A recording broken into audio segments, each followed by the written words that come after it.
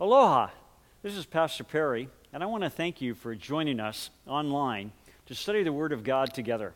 We pray that you will be blessed as the Holy Spirit ministers to you through this message and through God's Word. John 14:15. If you love me, you will keep my commandments.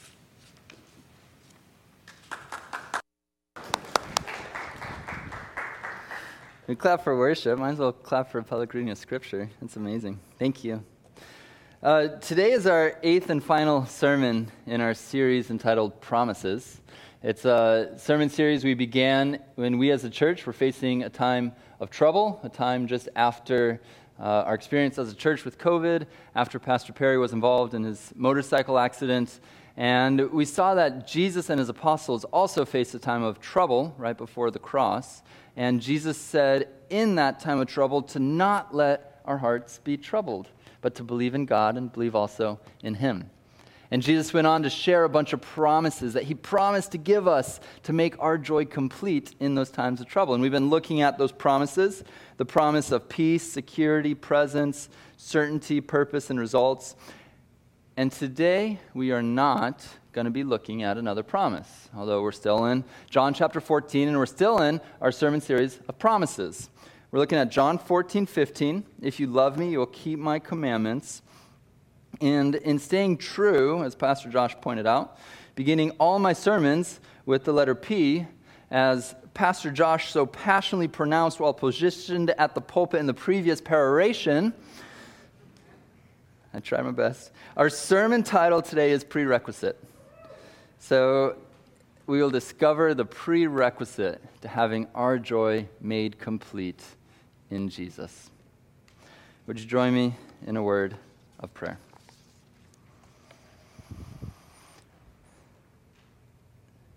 Jesus, how we thank you that you not only have promised us things in our trouble, but Lord, you yourself have joined with us in our trouble. Lord, that you came to this earth to live a challenging life and to die a horrible death.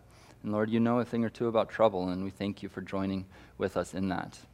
And we thank you that you've given us your word to instruct us on how to live in these times of trouble, how to believe in you. And now, Lord, we come to you and we ask that we would see what is the prerequisite to living out your joy made complete in us through your word. Lord, would you be with each of us in the room, that we may be changed, men and women, who walk out of here. And Lord, for those who are with us online, we ask for your Holy Spirit as well to sit with them. And for those of us who aren't with us today, we ask that you would comfort and encourage and even challenge where needed those who aren't with us. In Jesus' name, amen. It wasn't fair. All of my friends were out at recess playing Red Rover, send Pete right over. But Pete wasn't there because Pete was in detention hall. Again. Lord bless my 4th grade teacher, Mrs. Ridner. If you ever watch this, you were a great teacher. But she took away my moment of fame and glory from recess often, and it was always for the same reason. In 4th grade, little Pete had some expression that he had to let out. And so each week in her class, I would just drum on my desk time and time again. And that wasn't quite okay. And so she would send me to detention hall over and over. And so to kind of help quell this growing passion in little Pete's heart, my parents bought a practice pad. Oh, shucks, I got one back there that Jansen brought me, but that's all right, Sean, you can keep it back there. But my parents bought me a practice pad to drum on. And if any of you are drummers and you know about practice pads, you get some sticks and it's this rubber mat and you can hit that thing as loud as you want, and this is what it sounds like. Perfect for Mrs. Ridner, perfect for my family. Disgraceful to a drummer like me. So it's like, Mom and Dad, what do I have to do to get a real drum? And they go, well, you have to practice for 30 minutes a day for 30 minutes a day for 30 days on your practice pad. Then we'll get you a drum. Easy. Brrr. Day 31, okay, where's my drum? And so my parents promptly buy me a drum. Joshua, you can put that picture up. This is little Pete with his little drum. I was a fourth grade right then. And I was like, wait a second, you tricky parents. That is a cool snare drum, but the practice pad still fits on top of that. What do I have to do to get a real drum? Like, drum set. I got lots of beats to let out. And my parents were kind of smarter at this, so they go, well, not only do you have to practice, you have to pay for it yourself. Look at me. Well, what do I have to do to make money? And so they gave me a bunch of chores, and 3 months later, little Pete walking in to his house with parents in tow, and we're carrying my new drum set into the far corners of the basement as far away from my family as possible. Well, Lord bless my mom, dad, and sister who listened to little Pete express his beats day and night for the next 4 years. I played the drums every day from 4th grade to 8th grade. Enter the summer before freshman year in high school. Band becomes marching band. And for those of you who know about marching band, a drum set does not march too well. And so what they did with all the lowly freshmen who come in as drummers, they put us on what's kind of a swear word to me. They put us on percussion. Now, if you're a drummer, percussion is not drums, okay? You have to learn the treble clef and the bass clef, and I don't know what the clef that is because I'm trying to figure out notes and annotations, and I just want to hit things really hard. But for 2 days, I'm learning, FACE, every boy, whatever the acronyms are for those notes. And I try really hard to practice percussion for 2 days. By day 3, I'm out of there. I quit marching band. I don't play drums for about 4 years because of percussion. But why not? Why would I endure detention time and time again for drumming, but I would run away from percussion? Well, our verse today gives us a hint. John 14:15. In the NASB, if you love me, you will keep my commandments. Something internal, my love for drums, caused something external, me to go crazy no matter what the consequences were for me. And the same was also true in reverse. My internal loathing for percussion led me to an external avoidance of an action. I didn't play drums for 4 years. Well, I've read this verse, John 14:15, literally hundreds of times, and I want to read it for you one last time in the NPSB. John 14:15, you love me if you obey my commandments. All right, so now, summer school. You're going to take a test. Who knows what changed in the last time I read the verse? I read that verse for you 3 times already, but the last time I changed something. It was the NPSB. Wonder what that is. And what was the word change? Anybody see a word that changed in there? The location of if moved to the beginning of the sentence, okay, and there was one more change in the NPSB, which is the New Pete Standard Bible, by the way. Anybody know the last word? It was an actual word change. Obey. The word keep got changed to obey. And when I read this literally hundreds of times, that's what I read. Joshua, if you can put up the 2 versions, we got the Pete version and the Holy Spirit version. Every time I read this, I read, you love me if you obey my commandments. What the Holy Spirit actually said was, if you love me, you will keep my commandments. And that is a difference. And that's the problem with communication. Sometimes you have to slow down communication because what you hear when your wife says, I have nothing to wear, you hear her say, I have nothing clean. But what she actually was trying to say, I don't have a new dress to match my new earrings. Communication's tough, so we got to slow it down. And so that's what I did with this verse, because you guys were going to be hearing a fire and brimstone obedient sermon. So luckily the Holy Spirit had a different idea, and he helped me see what this verse actually says. So I'm going to invite you into a little bit of my sermon prep study. We're going to study this verse together. We're going to slow it down and go word by word. And one way to do that is by going onto blueletterbible.com, and you see all these really cool Greek words, and if you can figure out how to say them, you sound super smart. So we're just going to look at this verse word by word. We'll look at the Greek word, and we'll discover what this verse actually says. Because if this is a prerequisite to having our joy made complete, it's important that we read it right. So first word, if. It's a Greek word, eon. Nothing super special about that, except for the word if denotes something that happens before an event. It's the antecedent, the prerequisite. And we don't know if this event is going to happen. It's all dependent on this prerequisite being met. And so in this sentence, the word if denotes what the prerequisite is. And that's if you love me. If you love me.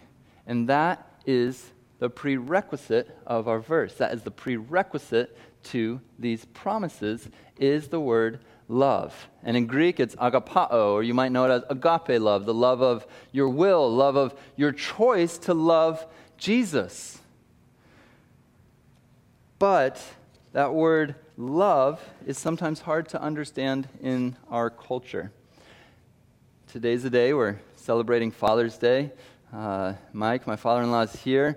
Loves his daughter well. Pastor Perry has been a spiritual father to many of us. And it's a day that we see what true love is based on a father's love for his children. But in America, 1 in 4 kids do not get the privilege of having a father in their home. And that does something to a kid. Behaviorally, it impacts their behavior. There's a 4 times greater risk of poverty when there isn't a father in the house. 7 times more likely for a teenage pregnancy. Twice as likely for infant mortality. And that's just behavioral change that happens without a father. Imagine what happens to a kid's understanding of the word love when a father isn't around. The word love is under attack in our culture. The word love has become synonymous with sex and lust. And we see only one word in the English for love. I love pizza. I love a puppy. I love Jesus Christ. But love is patient and love is kind. You can't be patient or kind with a piece of pizza. You devour it.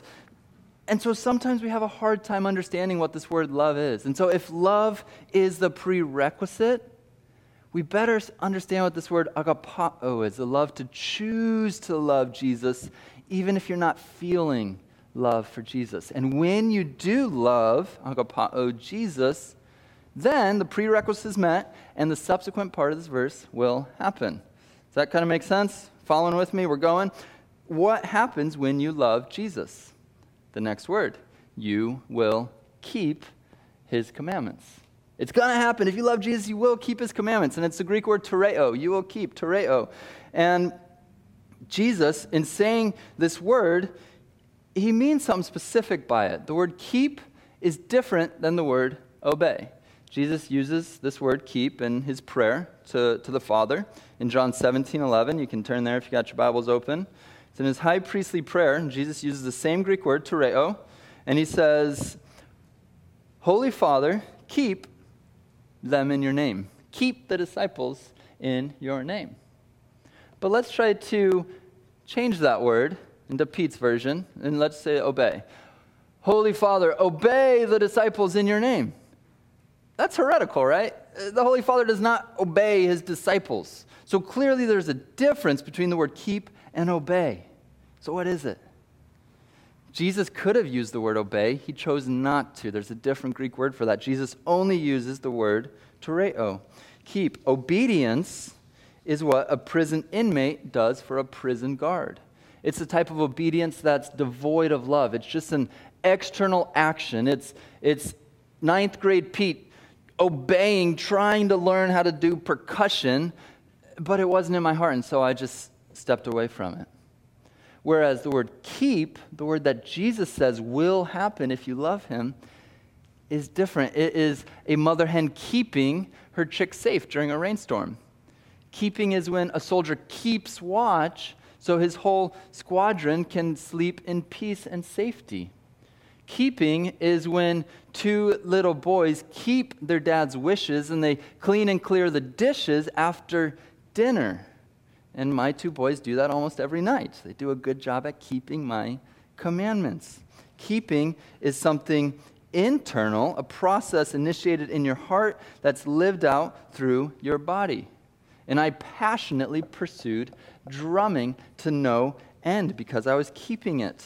Which brings us to our first truth of today. So in your sermon outlines, if you grabbed one at one of the doors, you can get up now if you want one, or on PDF online.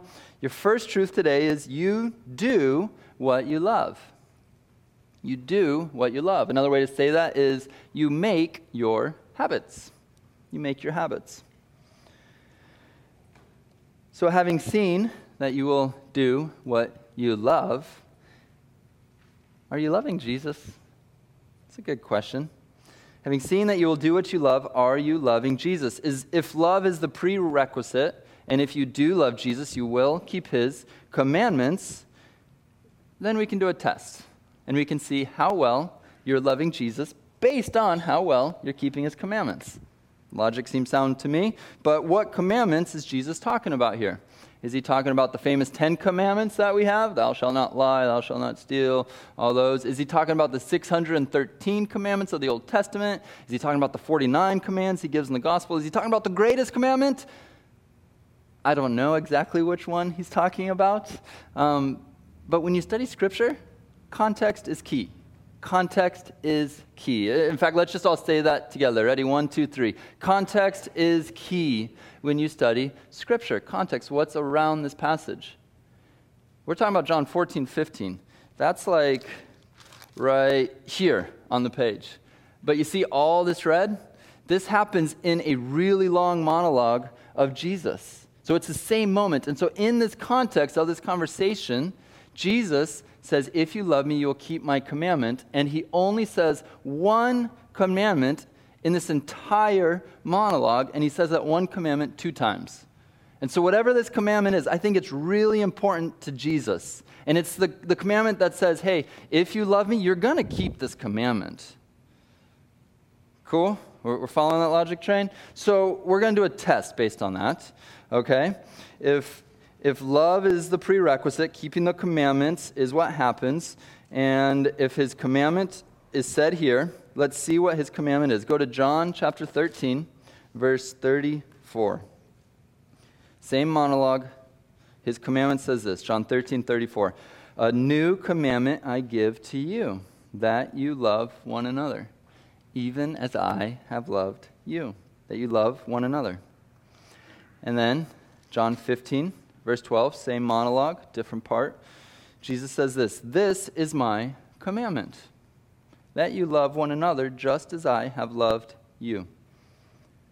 Your love for other people, especially for other Christians, is really, really, really important to Jesus. And I would go so far as to say that your love for each other is a really good indicator of your love for Jesus. So how well are you loving others? When your neighbor's car breaks down, do you offer to give them a ride to work? When you see a mother and her son on the side of the road asking for food, do you grab some Taco Bell and bring it back and sit with them and join with them? Or we'll do this. We'll think of that person in your life that has recently hurt you, not in a physical or verbal abusive way, not quite so much, but just the broken relationship. That person that when you hear their name, or when you see them at Target, or you see them at beach, or they walk through that front door, your heart starts speeding up a little bit because there's like this tension that you guys have. There's this brokenness. Are you all thinking about that person right now that you have that broken relationship with? Try to get that one name, that broken relationship, that person that hurt you. When you have that name, we're going to start our test. It's a really fun test. You ready? You're going to fill in the blank of this sentence with the name of the person that you have a broken relationship with. Here's the sentence. Romans 12:8. If possible, so far as it depends on you, be at peace with blank, the person that's in your head. Have you, as far as it depends on you, entered into that hard conversation with that person that you haven't done so for 6 months? Have you repeatedly claimed your forgiveness for the person who wronged you? Have you genuinely said, I'm sorry for the part that you played in that brokenness, even if it's a really small part? Have you prayed for your unity and reconciliation with that individual? Or have you avoided communication with fill in the blank? Have you avoided that text message? Have you avoided that group? Have you avoided fellowship with fill in your blank? Have you thought or spoken mean words about them? If you have, don't do that. Just repent. Just repent, and if possible, so far as it depends on you, be at peace with blank. And if you're not actively pursuing unity with those broken relationships, that may be an indicator that there is something broken in your relationship with Jesus. Because if you love Jesus, you will keep his commandments. If you love Jesus, you will love others as Jesus loved himself. Pursue unity. So having seen that your love of others is an indicator of your love for Jesus, how do you grow in your love for Jesus? Because as this grows, as your love for him grows, keeping the commandments becomes super simple. So how do you do it? How do you grow? You grow in love with Jesus by doing Jesus things. You grow in love with Jesus by doing Jesus things. But there's, of course, a spectrum. And some of you on the spectrum of doing Jesus things are on the Martha side of the spectrum. And you're running around doing all the Jesus things. You're going to the 7th Bible study in a week. You're listening to the 5 podcasts a day. You're serving in the 6th ministry and joining with 4 different churches in their outreach. And you don't have time to sit and be in the presence of Jesus and enjoy him. So slow down. Come to Jesus and rest. And just do peaceful Jesus things. Have some margin in your life to enjoy the Lord. But then some of you are on the other side of the spectrum. And this is the fun one. And maybe you just need a little kick in the pants to do a little bit more of the Jesus things. Maybe you need to shut off that Netflix show one show earlier and get 45 minutes extra sleep so that you can wake up 45 minutes earlier and actually read your Bible for a chapter in the morning and pray for 3 minutes before you start your day. Or you need to go to bed a little bit earlier so you can meet with Eric's group that meets on Lanai on Thursdays at 5:45 and grow in relationship with other men and grow in your relationship with Jesus. You don't want to be lazy in your faith. Paul instructs Timothy in 1 Timothy 4:7. He says, there's Timothy 4:7. You can put it up. I don't quite have it. Oh, he says, discipline yourself for the purpose of godliness. Have some discipline in your life. That's a good thing. But don't have so much discipline that you're like a chicken with your head cut off doing all the Jesus things. Have a balance and enjoy Jesus by doing the Jesus things. And your love for Jesus will grow. Which leads us to our second truth of today and our final truth. You do what you love and you love what you do. You do what you love and you love what you do. You make your habits and your habits make you. Your habits make you. You know, Brian and Julie blessed their child with the gift of music. And this young boy, Joshua, you can put up his picture. Every week, he was 8 years old, he started going to piano lessons. And his piano teacher was really interested in growing the love of music in this young lad. And that's what he focused his time on in the music lessons. And this young lad was given the choice to practice whatever kind of music he wanted. He could play a new pop song that he heard on the radio. He could choose whatever song he wanted, and that's what he would play. And as he played more and more, his love for music grew so much that it extended beyond piano. And this young pianist at one of his piano recitals, instead of playing piano himself, he wrote a piece of piano music for his tutor to play while he played the saxophone. And this young pianist grew up to love music so much that he has had a career in music for 10 years, and Brandon Bowler, for the last 3 years, has played at that piano leading all of us in worship because his love for music grew because he played piano so much, and he loved it. You do what you love, and you love what you do. You make your habits, and then your habits make you. This sermon is not a call to do more. That would be legalism and Phariseeism. This sermon is about loving Jesus more so that you can enjoy more of Jesus' love. Would you pray with me? And if you're here and you have never experienced the love of Jesus, but it sure sounds nice and you would like to, would you pray something like this? Would you say, Jesus, I do love you. Thank you for dying on the cross. Please forgive me for my sins. And would you make my joy complete by believing in your promises? And for Christian, if you're here and something rang true in this sermon, perhaps a broken relationship that there's a conversation you need to have or a prayer time that you need to have for that individual, pray something like this. Say, Jesus, would you let me live out my love for you as I love others? Jesus, would you let me do the right amount of things, of Jesus things, not too many things that I'm too busy to enjoy you and not enough things so that I forget about you, but Jesus, let me enjoy you by doing Jesus things. How we love you, God. Amen.